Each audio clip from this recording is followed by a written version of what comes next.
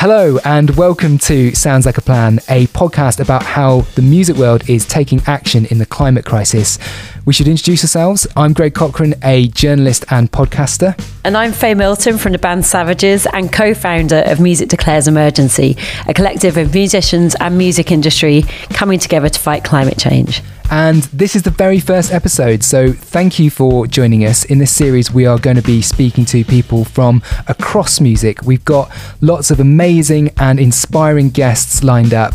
We start a little bit closer to home, though, on episode 1. I'm going to be speaking to you, Faye, my co-host, to hear all about your experience of being both a musician and climate activist. That's right, and we'll also explain all about what you can expect from Sounds Like a Plan in the coming weeks, and hopefully leave you with some inspiration with a few recommendations of our own. Should we get into it, Faye? Let's do it. So here we are, Faye. This is episode 1, and it sounds exciting to say that because you and I have been working on this podcast for a few months. Are you looking forward to getting started? Yeah, I absolutely am. And it's been really interesting to talk to everyone throughout this time. And I feel like we've made some really interesting friends and connections. And it's great to be able to share them with everyone and share those conversations.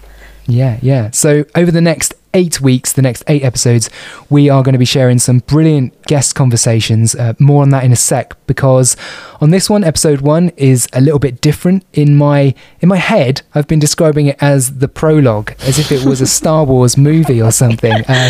That's because hopefully it will give you all the background that you need to enjoy the series and understand where we're coming from and why we're doing this. So that's why we started with you, Faye, my co-host. Mm-hmm. You are the headline interview this time, and I can't think of anybody better positioned to talk about their experience of being immersed in both music and climate action. First up, we should explain how everything is normally going to be working on Sounds Like a Plan. Each episode, Faye and I are going to be talking a little bit about what's happening in the colliding worlds of music and climate. We're going to be welcoming on a guest in conversation, and we're also going to be leaving you with some recommendations, so hopefully turn you on to some things that you might want to go away and check out. On the subject of guests, we've got some fantastic people lined up. We started with a list of those that we wanted to have on the podcast, and we're fortunate that lots of them came back and said yes. So we've got a real wide variety of people from across the music community, different roles, jobs, generations, backgrounds and experience.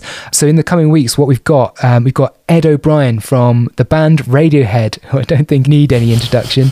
We've got Chiara Badiali from Julie's Bicycle, Jamie Oban, who is the boss of Dirty Hit Records and the manager of the 1975, Heidi Lempfer from the band Cloud Control and founder of Future Energy Artists, Can Be You, who is a UK rapper and conservationist, and Melvin Benn, who is the boss of some of the UK's best known festivals and also the man responsible for the climate policy of one of the world's biggest concert promoters. So much to get into. Faye, we'll be talking about those conversations in the relevant episodes that they're part of, but generally speaking, I think that we've both learned a lot from speaking to these people. Do you think? Yeah, absolutely. I mean, it's right all the way through from hearing about the sort of really emotional encounter of the 1975 meeting Greta Thunberg and how that all went and how magical and sort of almost mystical that event was, right through to I was so inspired by Can Be You. It's just, I want to get out and be a conservationist now. It just sounds really enjoyable. And also speaking to Melvin Benn, amazing, someone with that much power who is also so down to earth and just so willing to use their power for good. So it was really some really interesting conversations. Yeah, and I've got a simple but sort of huge question to start here on episode 1. Why do you think it's timely that we're making a podcast about music and climate action right now in spring of 2021? Why does it feel like a good time for that? It's a good time for it because one of the things that is going to bring about change is culture changing and culture leading change. Culture has always led change. Obviously, there's a kind of obvious examples of, Bob Dylan singing about it and more, etc., etc. But it's more subtle than that, and it's more all-encompassing than that. Where culture goes, sort of politics has to follow, really, because that's where people's hearts and minds, such a cliche, but that's the direction people's interests are going in. It has to not be underestimated. This year is incredibly important. because we are hosting the COP26 UN climate negotiations in Glasgow in November. And for those of you who aren't aware of what that means, it's the time when all the countries get together to actually make decisions on what's going to happen and how we're going to stop runaway climate change and ecological sort of degradation, etc. And it's really important this year because after COVID, there's all of this money being poured back into the economy and economies all around the world for the recovery. And as a shorthand, if that gets put into green recovery, then we're sorted. And if it doesn't, then we're absolutely screwed. So it's that kind of pivotal moment. It's obviously more complex than that, but it kind of also isn't. It really is about putting all of that investment back into, renewable energy, sort of research and development into green technologies, etc. And that's the best thing that governments can be doing this year in this particularly pivotal moment, and really a kind of golden opportunity, because we have to invest money in something so we can invest it in positive green recovery, green jobs, things that will make a really sort of better future for everyone. I sound so cheesy. When I say better future, I mean like one where we all don't burn in hell, basically. Yeah, totally. One where we're not heading towards the apocalypse.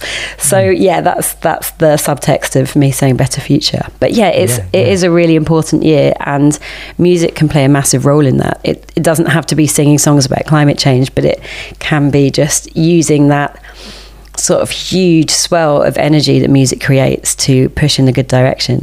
Definitely. Yeah, we're at the start of a absolutely crucial decade where so much action is needing. There is nothing more urgent. That's why we want to share this with people now. And you're totally right. Music has a huge sway. It has a rich history of community action on all sorts of different subjects, including the climate. And we've seen it in the past 12 months. You mentioned the P word, the pandemic.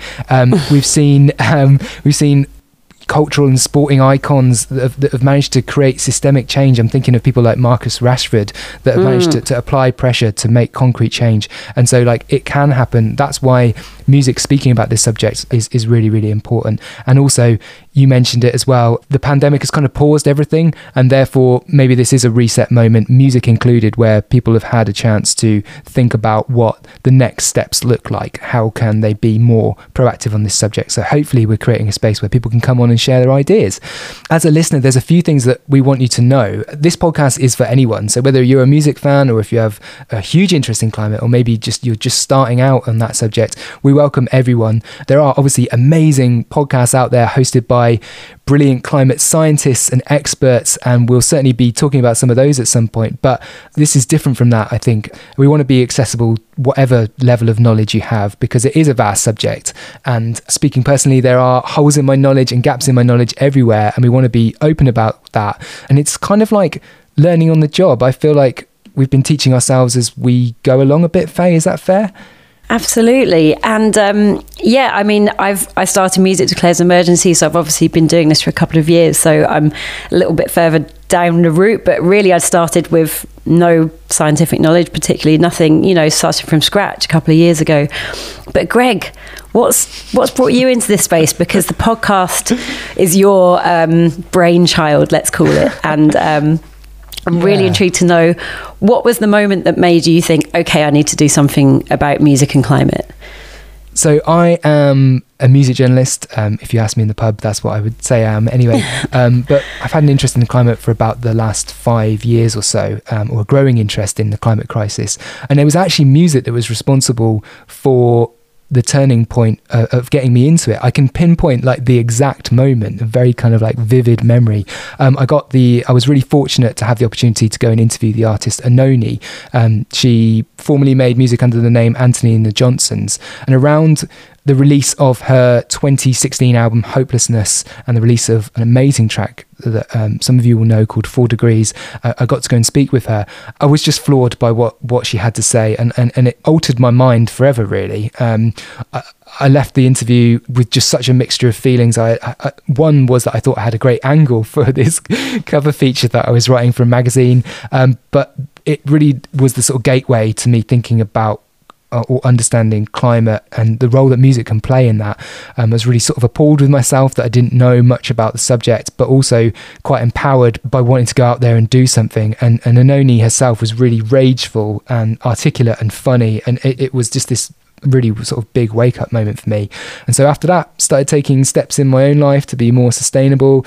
I attended the marches and the protests in 2019 and felt really passionate about that. And so my interest has sort of gathered pace at the same time in climate and in music. I also host another podcast called Midnight Chats, and that's a podcast where we speak to artists, and I found myself more and more frequently turning the conversation to green issues, and I found that artists wanted to talk about it, they wanted to act. And so here we are. This is a podcast where we talk to musicians about the climate action. So that's where it's all come from in a nutshell, I suppose. Brilliant. And that's point in hand of how powerful music can be in sort of communicating this message. It was a musician, not a scientist, not a BBC documentary, not a news report or a Guardian article. It was a musician talking to you about why this is important to them.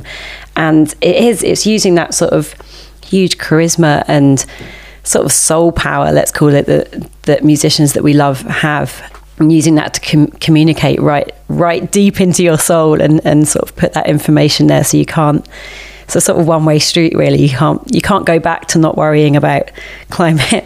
I mean, hopefully one day we will, once we fixed it all, right?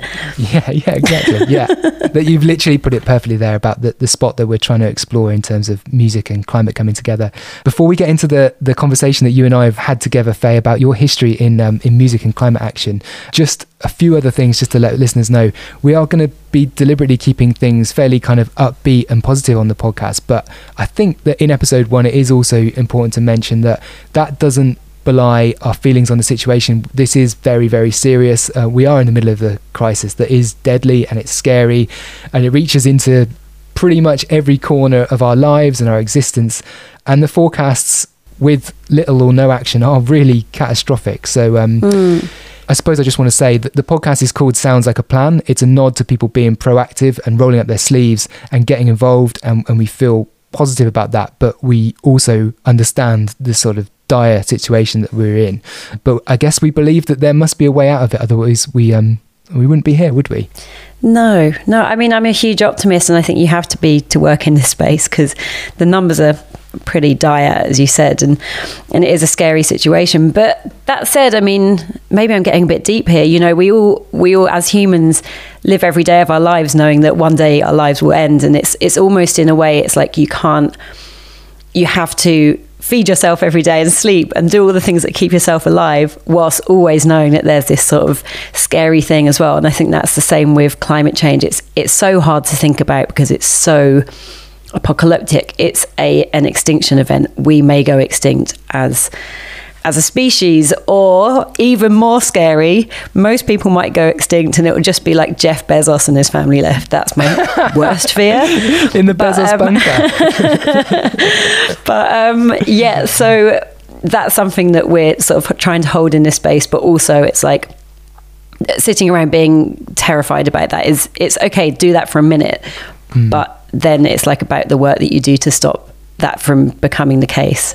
Absolutely. A couple of practical podcast things. Wherever you're listening to this, by the way, this is episode 1. Please do follow wherever you're listening to this.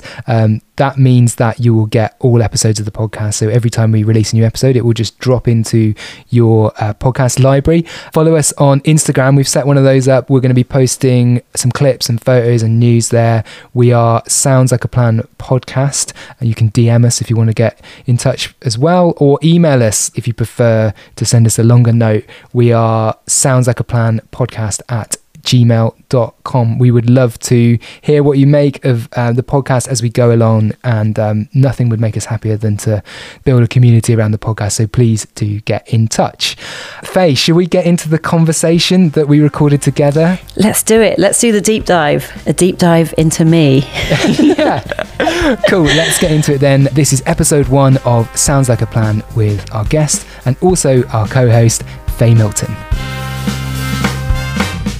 Faye, we are starting with a bit of a role reversal. So normally you're going to be with me on this side of the microphone asking the questions of our guests. But it feels like the right place to start to find out a little bit more about you and your work in climate and everything that you do with Music Declares Emergency. I'm interested to know that the expression that often comes up when talking to people about their interest in this area, their interest in climate, is that of some kind of wake-up call or some kind of penny drop moment, that sort of time when people have this realization that they want to take more action. So I wanted just to start by asking if you had one of those and what it was. Yes, the grand reveal that we're all fucked, basically.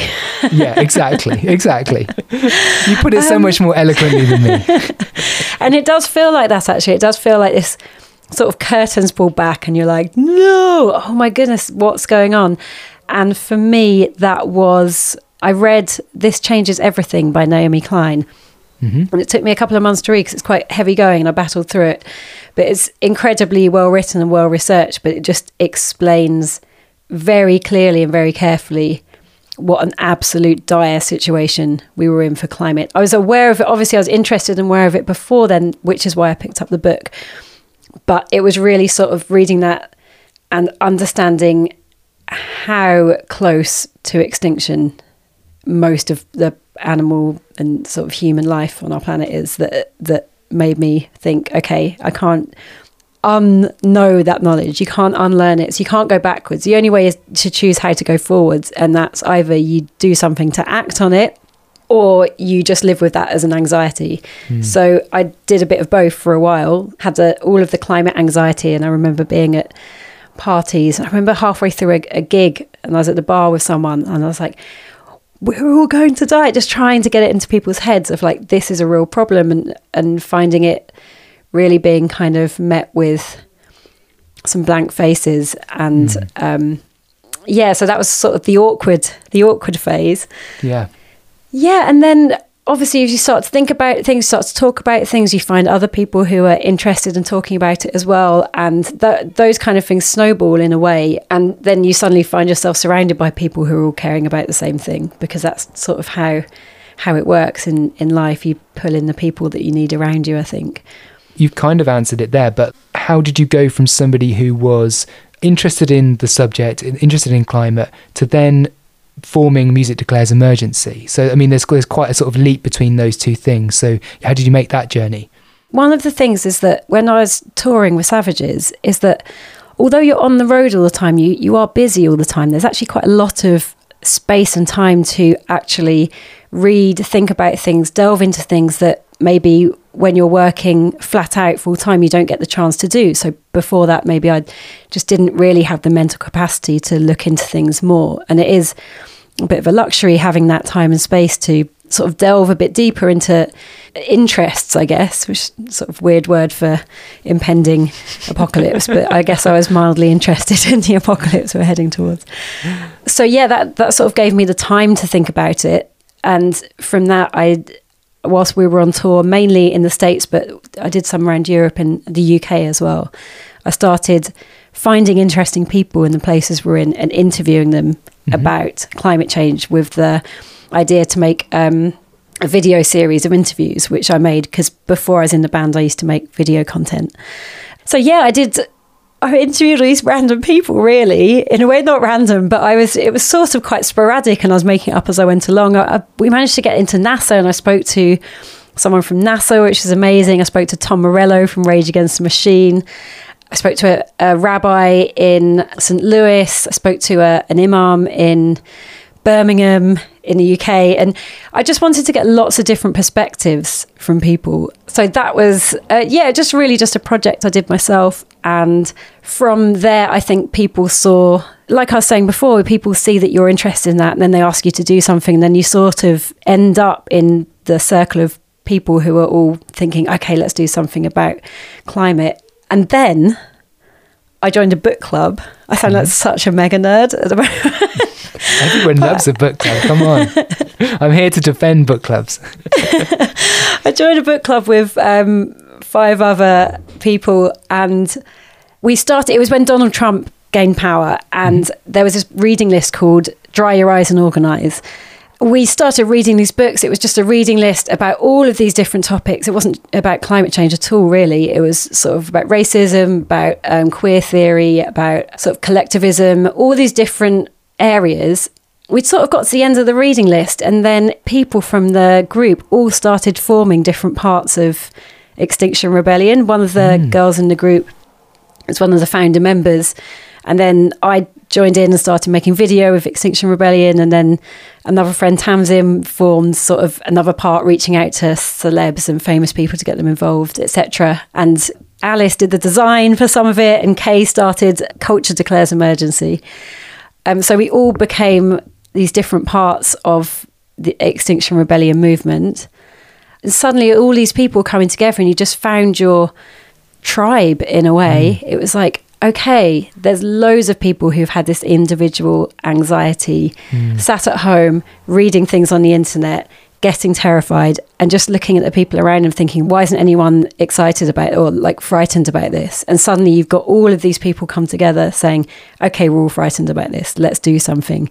So yeah, I was part of that, part of sort of getting some of the first things off the ground for that, which I feel was a really useful thing to do at the time. And from there, sorry, I feel like it's a long story. Yeah, but it's amazing that, I mean, it formed as a reaction to a dire situation, obviously through the filter of a book club, which is fantastic, as like, you know, everyone loves a book club. And also it sounds like all the members, all those people that came together there have made an incredible difference the last few years. That's a piece of special history right there.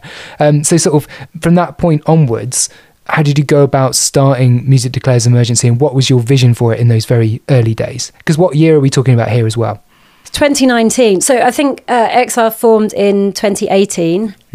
And that's when sort of Greta came along to the first thing. She wasn't even famous yet. I remember I weirdly sort of got stuck talking to her, and it was really awkward because she's this really intense, beautiful, amazing, heroic person. But doesn't do small talk, isn't do that small person talk at all. Yeah, absolutely doesn't do small talk. That was, I guess, November 2018. Then round to 2019, there was going to be the first sort of big rebellion. And I'd been working really, really hard with XR, just sort of getting video content out, we were doing Google ads and stuff like that, trying to just get beyond the kind of echo chamber of people who were already interested.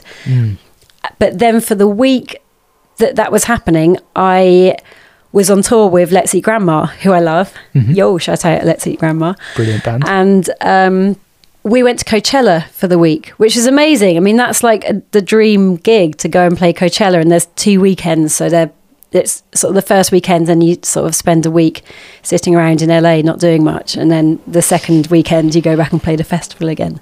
So that was the week that we were away doing that. And I was on all of the WhatsApp groups for Extinction Rebellion, and I was sort of there at Coachella looking around thinking, this isn't really where it's at right now. Like, obviously I was having a lovely time with the girls and playing the shows, which were really powerful and beautiful shows, but it just felt really strange that there was this very plastic, very kind of commercial music festival going on, and music's where culture is where like the cutting edge is supposed to be. And then I'm looking at all of these images coming through on my phone and my laptop of just people creating this incredible scene, this incredible sort of loving, kind, pushing boundaries, really pushing things forward, putting their liberty on the line. But even if not the people getting arrested, just the people doing creative things around it and the organisation that went into making it happen. It felt like music isn't in the right place. It felt at odds with what was going on, yeah. Absolutely. This is weird. And there was also a moment in that first rebellion where Massive Attack came and played, as if they just popped up and played. And I wasn't even there. I was away, but the atmosphere looked incredible, and you could just feel how music has the power to just really draw people into the emotion of a situation and really bring joy to those situations, because it's, you know, we might be fighting against stuff for the rest of our lives. We might as well make it fun and enjoyable.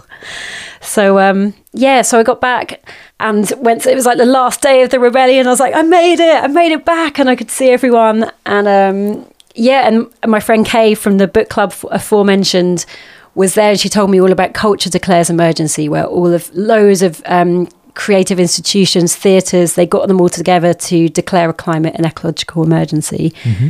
And instantly I was like, okay, Music Declares Emergency has to exist. And yeah, I don't know. It's one of those weird times where you don't know how it happens. But everyone who's part of our group now, 2 years ago-ish, all of those people just sort of suddenly appeared out of the woodwork. One of them, Tom, who works at Warner, he just wandered into the building when we were having our first meeting thinking, I'm interested in getting involved in Extinction Rebellion. They're like, oh, there's a group over there doing a music thing. You should go and join them. So he wandered in, and it's this weird sort of serendipitous coming together of just the right people, really. And we're all still, we're all still there, meeting all the time on Zoom, not in real life, of course. In the simplest possible terms then, what is Music Declares Emergency and what is the mission of it?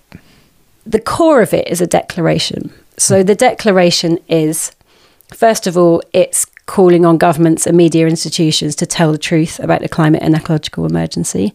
Second of all, it's calling on governments to aim for net zero greenhouse gas emissions by 2030, which is sort of way ahead of the very last minute thing that's sort of aiming for at the moment.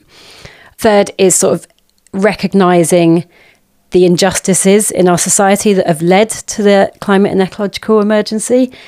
And then lastly, recognising the impact of the music industry, acknowledging it and committing to working on sort of improving it, basically, just continuing to just push on, and improve it. So that's at the core, and that's where we started. And the starting point was to get as much as the music industry as we could to sign up to it. So we just sort of did this big push, all of our contacts, everyone we knew.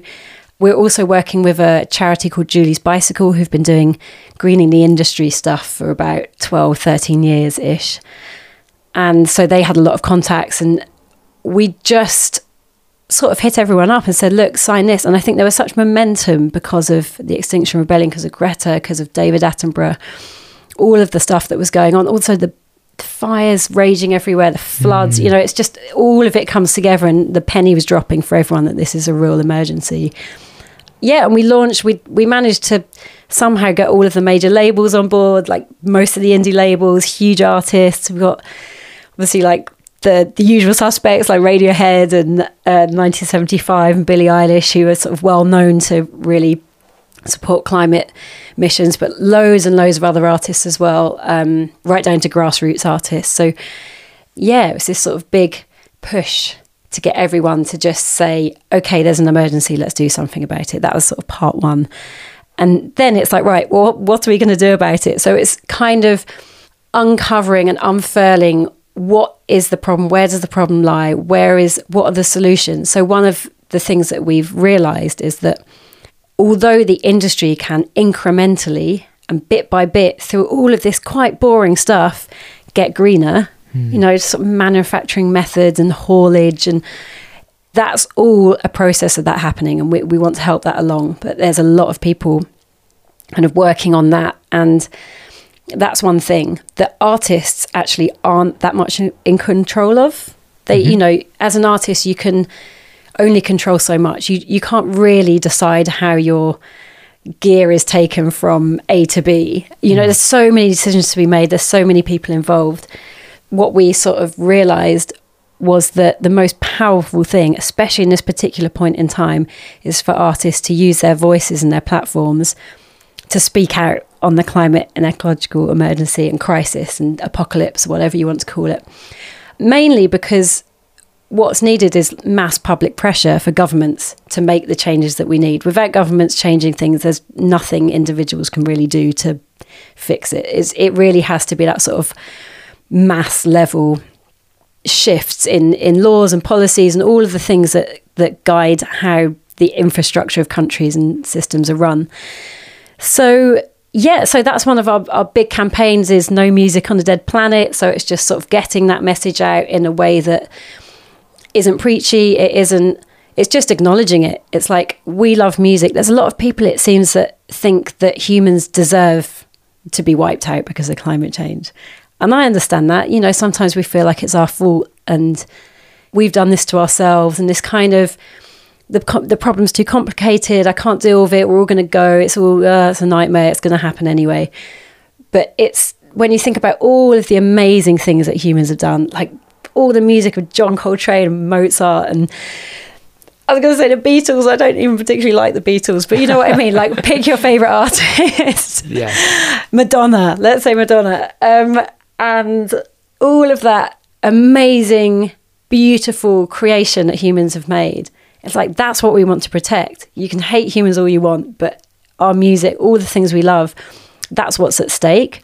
And it really is. So that's our key message. But obviously, we want to bring loads of positivity to it as well, because there are loads of solutions and there's loads of positive ways to go forward. So it's largely sort of getting the message out and working within the industry to coordinate all of that stuff.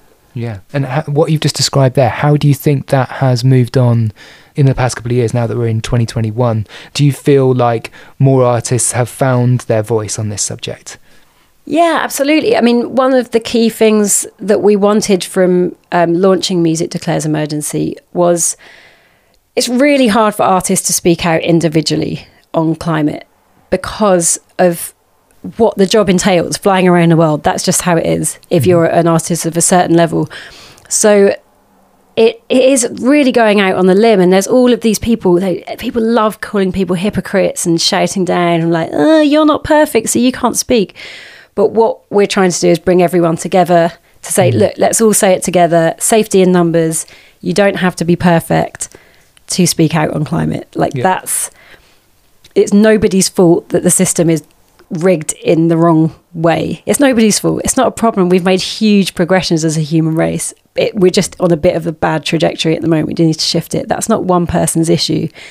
So it's speaking out together, and the attitude around it has changed so much in the last couple of years. It's gone from, as I was saying, being at parties and trying to speak to people about it and just hearing these sort of hearing a blank face, seeing a blank face, and hearing the silence, the deathly silence. But now it just feels like it's weird if you're not concerned about it. I mean, nobody's not concerned about it. There's been all this amazing research recently. It's all across the population, all demographics, all different kinds of people. Everyone's anxious and wanting action on climate. And that's global as well. That's worldwide. There's been really interesting research by the UN on that. So it feels like in the last couple of years that has really sort of shifted. Yeah. And what does a typical day working on Music Declares Emergency look like now? What kind of things are you doing? Well, I run the socials, so I always get dragged into just staring at my timeline feed for a while because I have to have them on my phone. And I'm like, oh, I'll do a bit of work on socials. And then I'm like randomly liking posts. And I'm like, what am I doing? Gone down a rabbit hole. Rabbit hole of, I don't know. Like everyone does. I'm sure I'm in the majority of that. Zoom meetings, and then more Zoom meetings, and then other Zoom meetings, and a to-do list that's like 10 pages long, and then you have another Zoom meeting, and then it's 15 pages long. I jest, but there is so much to do, and it's what we're doing at the moment is reaching out to so many people who've been really interested to get involved, and it's almost like we haven't had the time yet to catch up with them and say, okay, you want to be involved, let's do something together. So that's what we're doing at the moment, leading up to a sort of big moment in April when we're all going to get together as an industry and say, look, we're going to make positive steps forward. This is positive. We can get really positive things out of the solutions of climate change. There's so many ways in that can benefit everyone. Cleaner air, better jobs, more jobs, green jobs, just more peaceful living. It's just, I don't know, I'm going off into one now, but yeah, so that's what we're working on at the moment. But it is a bit, you have to have a lot of different heads on, because one minute you're designing the website, the next minute you're speaking on a panel to, I don't know, Colombia or Chile or somewhere, and the next minute you're trying to work out how to insure yourself as a charity, and the next it's like so many different things, but it's challenging. Yeah. And teaching yourself, like you formed it, you went ahead and sort of pursued your innate feeling that you needed to do something, and then it was like, we're gonna have to figure out how to do this as we go along, right? There's sort of a DIY spirit to what you do as well. Would you agree with that? Yeah, completely. And as I said, I was mentioning Extinction Rebellion earlier, but we are completely separate from them. So we set up as a completely separate thing. So we had to write our own rules, really, and get our own working methods. And then along comes the great pandemic and makes everything even more complicated once again. So it's, a lot of it's been working out how we work and all of that stuff. What are the most common types of conversation that you have with people who have signed up to be part of Music Declares Emergency? What sort of things do they want to know from you when you first make contact? I think what's interesting is that everyone wants to know what to do. And they want a list of things to do, which there are. But we have on our website. So if anyone wants those lists, you can go to our website, musicdeclares.net. and see on the actions page. It's wanting a simple to-do list. I think one of the tricky things is that there isn't quite a simple to-do list. That it's not a one-size-fits-all solution. So it's a different. The music industry is huge as well. So it's going to be very different things if you're a promoter or if you're an artist or if you're a record label. But we do have a few things that everyone can do, including fans, including anyone listening to this. One of which is look at where your money is, because money fuels the whole fossil fuel industry, which fuels climate change. And where your money's probably going into funding the fossil fuel industry if you're with one of the major high street banks. And that's including if you've got debt. Even if your money's in minus figures, it's still money to the banks. So it's looking at that. There's this amazing group we work with called Switch It, and you can go switchit.money is the URL, and you go on there and it just tells you type in what bank you're using, and it just tells you how well it scores and gives you options of who to switch to make that better. Anyone can do that, and if you're a company, even better, because it's more money, and if you are a tiny artist, big artist, it's en masse. If everyone started switching their banks away from ones that fund the fossil fuel industry, then that's good. That's goodbye and good night for the fossil fuel industry, quite frankly. Yeah, totally. Switching your energy supplier. Green energy is sort of the same price as regular energy now, so more or less. So that's another thing you can do. And then, just continue to speak up and speak out.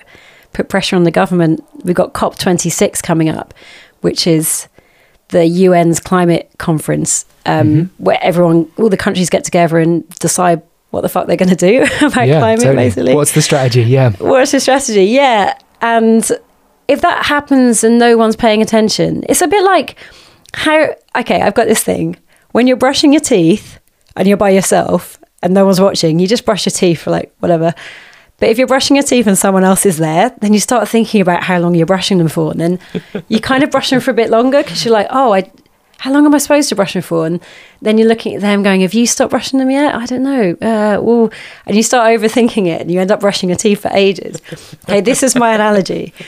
If all of this stuff happens and no one's watching, then governments and whatever, it's like they can take the path of least resistance and nothing can get done. If the whole world is watching, saying, what are you doing? Our lives depend on this. Our children's lives depend on this. The future of cats and kittens and butterflies depends on this. Then, you're more likely to get a good outcome. It's just how it is. So it's putting huge public pressure on those pivotal moments where change can really happen. Definitely. It's a great way of thinking about it.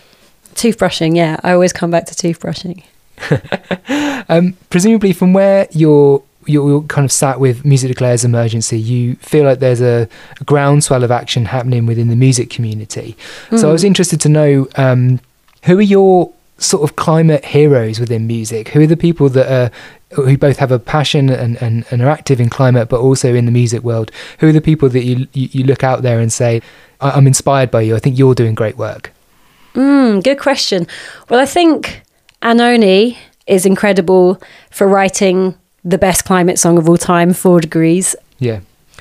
Who else? I mean, in 1975, I really, really respect the way they got together with Greta, used their platform to give her a platform. It was a massive, large scale pass the mic, but their music underneath it was really great as well. And them with Jamie, their manager, they're just really putting a lot of effort into making their gigs and events greener, and people carving the way like that really makes it easier for the next person who wants to do it. Basically, it's really hard for the first person who wants to do a carbon neutral gig.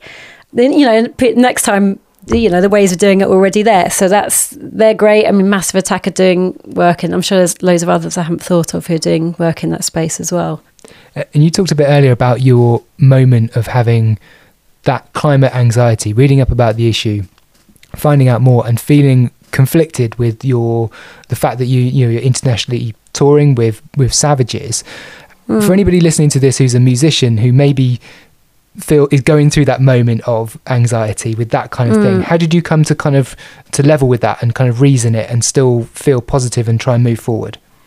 Well, I did that classic thing of like, oh, this doesn't count because I'm bringing joy to the masses. Which is like this enormous hubris, really. It's just like, well, my footprint doesn't count because I'm doing a good thing, and I'm doing my interviews, and I'm doing this. So it's, in a way, it was kind of just partly denial. I'm not even going to sit here and say I dealt with it in a particularly good way. Also, I tried to have conversations with the team about routing our tours more effectively, but you need to kind of think about that way before your tour gets booked. You can't do that sort of a week before the tour starts. So, I don't know. I think during that touring time, it was just like me grappling around to kind of make sense of it. And this, sometimes it came up of like, do you want to fly from A to B, or do you want to sit in the van for 2 days? And just remember sitting there thinking about it, going, I don't know, and like trying to make, what the right decision is, but then your mind kind of makes all those arguments. Yeah, but the van has a big carbon footprint anyway, and just, it is kind of baffling. What I'd say to other musicians is don't feel guilty. I mean, there's no use feeling guilty. There's no use feeling you're not a bad person because you're a musician and the job involves flying. That's just how it is. It's a system. You're part of it. And you're doing a lovely, beautiful job as part of it. I just think it's about awareness and action, just sort of taking that action. Next time you book a tour, speak to your agent ahead of time and say, I don't want to do this crazy zigzag flying all over the world thing, if that's what your priority is. And and there's all sorts of other ways as well. It's not just your carbon footprint from flying. There's all sorts of other things. You can speak to your fans and say, please get public transport to the show, or do a show. Make sure you do a show in the city where there's loads of public transport anyway and not much parking, because all of those emissions from every single person driving to the show is going to add up to more than your flight anyway. But yeah, there's loads of things you can do, but I reckon the key thing is just do them. And don't feel guilty, take a positive step and just chuck your guilt in the bin. There's no point having it. It's not useful. Exactly. Yeah. It's time spent feeling guilty is time spent not doing something proactive, I guess. Yeah. And the more proactive things you do, even if they're little and step by step, but it's like the more you do, the less guilty and anxious you're going to feel about it anyway. So it's kind of, it's good. Yeah. It's fine. Final couple of things. We're in spring 2021. The pandemic has obviously changed so much the last 12 months. No doubt completely uprooted various plans that you had with Music Declares Emergency, probably most of which was, involved getting people together physically that obviously we haven't been able to do. So I guess I'm interested to know broadly what you're hoping to achieve with Music Declares Emergency this year. And is it about trying to wrestle back some of that momentum that we've talked about here that really felt like there was there in 2019 going into 2020? What's the priority, I guess I'm asking?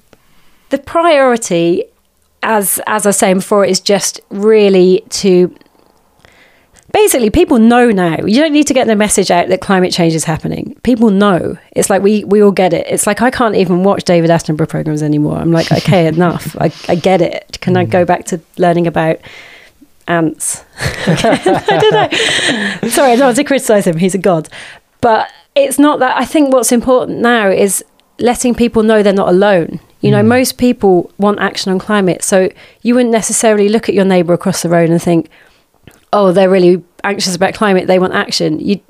People don't sort of realize, it's like we're almost sort of kept in these little bubbles apart from each other so that we don't really know what each other's thinking or something. And it is what everyone's thinking. It is. And it's just like about creating that positive feeling of like, okay, we all want to change, we can change. That's what it is about. That's the message that we want to spread. And that, again, it's ahead of, there's a G7, there's COP, there's these pivotal moments where big decision makers make big decisions, and that's what we want to affect. But also, you know, people's everyday experience and how coming together over this is actually a really positive thing. It doesn't mean cutting loads of stuff out of your life. It can just be really a positive experience.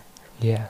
And finally, anyone listening to this, be it maybe you're a music fan, maybe you're a climate activist, maybe you're neither and you're just inquisitive and you want to learn more, but I'm interested to know, or tell me a bit about the personal benefits of being involved in climate action on things like the feeling of purpose and fulfillment and well-being, because you know, we use the expression sort of apocalypse and, you know, we're fucked and we're going to shit throughout this interview, throughout this conversation. But I know that you feel positive about some of the things that you're seeing happening out there. So yeah, how has it made you more of a sort of a fulfilled person to basically have a life that's filled with music and with climate action? If I was to say yes, I'd sound really complacent. But I mean, there isn't as much music in my life as I'd like at the moment. It's mainly Zoom meetings. But yeah, it's, what are you going to do? I mean, this is the era we live in. This is the big fight of our era. It's like all of our films, all of our stories we tell ourselves over the years and years are about some big thing that had to be overcome and the people who overcame it and the journey they went on, and it was tough and it got a bit tougher, and then really near the end it got even tougher, and then it was all fixed and it was a happy ending, which, you know, is very Hollywood. But all of our stories are about struggle and overcoming it, and this is the big one of our era. So if you want to be involved in that big story of our era, then get involved in it, because that's the main thing. Also, or something, other kinds of activism as well. They all come together, all the different sort of strands of getting past this very anxious, difficult time in our existence and getting to a place that I think we all know is possible on the other side, where things are just a bit easier and a bit fairer and a bit cleaner and a bit healthier. So yeah, be part of the narrative, man.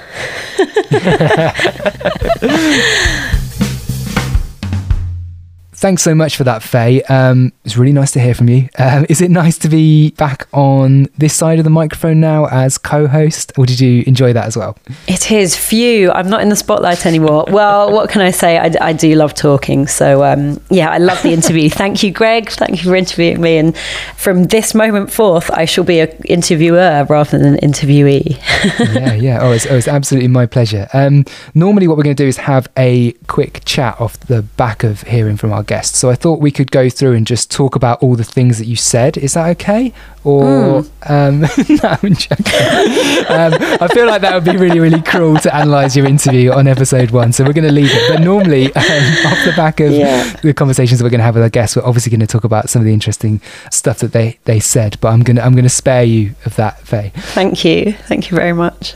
One thing that we want to do with all of these podcasts is leave you with some kind of recommendation. So perhaps it's something that we've read or seen or just taken on board recently that we want to share with listeners, just because we thought it might be interesting and you can go away with something else. That's why we're calling the podcast Sounds Like a Plan, so that you can go away and hopefully share some of the stuff that we've been getting into and make a plan of your own or whatever you're up to in kind of your own lives. Faye, is there something that you want to turn people onto here on episode 1? Well, I'm actually going to use this opportunity for a very cheeky plug of Music Declares Emergency, because we have a big week of action and musicians in the music industry getting involved in the fight against climate change from the 19th of April through to the 25th of April. So that's going to be all sorts of stuff going on. So if you're interested and would like to follow that, you can follow our socials. We are at Music Declares, and that's on Instagram and Twitter. We're also on Facebook, I guess, if you search it there. And our website is musicdeclares.net. So you can sign up there if you're a musician, music industry, or just a music fan. You can sign up there to our declaration if you agree with it and you want to receive updates from us. But yeah, follow the socials, then you'll get to see what's happening, and there'll be some really exciting stuff going on there throughout that week in April. Absolutely. Yeah, there couldn't be a better time for it. So all of April, get your eyes on Music Declares Emergency. I want to recommend another podcast, actually, because I've always found my favourite podcast recommendations have either come via other podcasts or by friends. And this one is called A Matter of Degrees, which is an American podcast, and it's hosted by Leah Stokes and Catherine Wilkinson. And I only just discovered it recently, even though it was launched at the end of 2020. And one episode in particular, which pretty much reframed my entire relationship with climate action. That's quite a big statement, I know, but it is that good. There's one episode called Give Up Your Climate Guilt. It's episode 1, so go and search for that. And it's just amazing. And it's about kind of... this is such a big topic that people feel very personally in their everyday lives, and people taking action, whether that's sort of recycling in your home or something, through to this enormous existential crisis that we're facing. Linking those two things is really quite difficult. And this podcast is just brilliant at weaving those two things together so that they bring them together closer, in my mind at least. So it's brilliant and helped me really understand where I should put my energy if I do actually really want to make a difference. So go and check that out. The podcast is called A Matter of Degrees, and the episode is called Give Up Your Climate Guilt. Before we go, Faye, before we round out episode 1, I am a great believer in putting positive energy out there into the universe. Whether it comes back or not, I have absolutely no idea. But we've got some fantastic guests lined up for this run. But if you had a dream guest that you would love to come on the podcast, who would it be? Wow. Okay. Well, then I'm going to say Billie Eilish. That would be amazing to have her on the podcast. Let's pick up that energy and throw it out into the universe. Yeah. And a name that keeps coming back to us through some of the conversations you're going to be hearing in episodes soon is Chris Martin. I would love to have Chris Martin from Coldplay. I want to know how his investigations into sustainability are going. A sort of, 18 months on since he said that Coldplay were going to halt touring to learn more about the subject. I would love to have Chris on the podcast to talk about what he's found out. Faye, thank you so much for being our first guest on Sounds Like a Plan. I can't wait to share the other episodes that we've recorded, people, over the next few weeks. And thank you to all those listening. Please do follow the podcast. You can rate and review and comment and all those things. And do get in touch with us on Instagram, as I mentioned earlier. But thanks for listening, and we will see you next time on Sounds Like a Plan.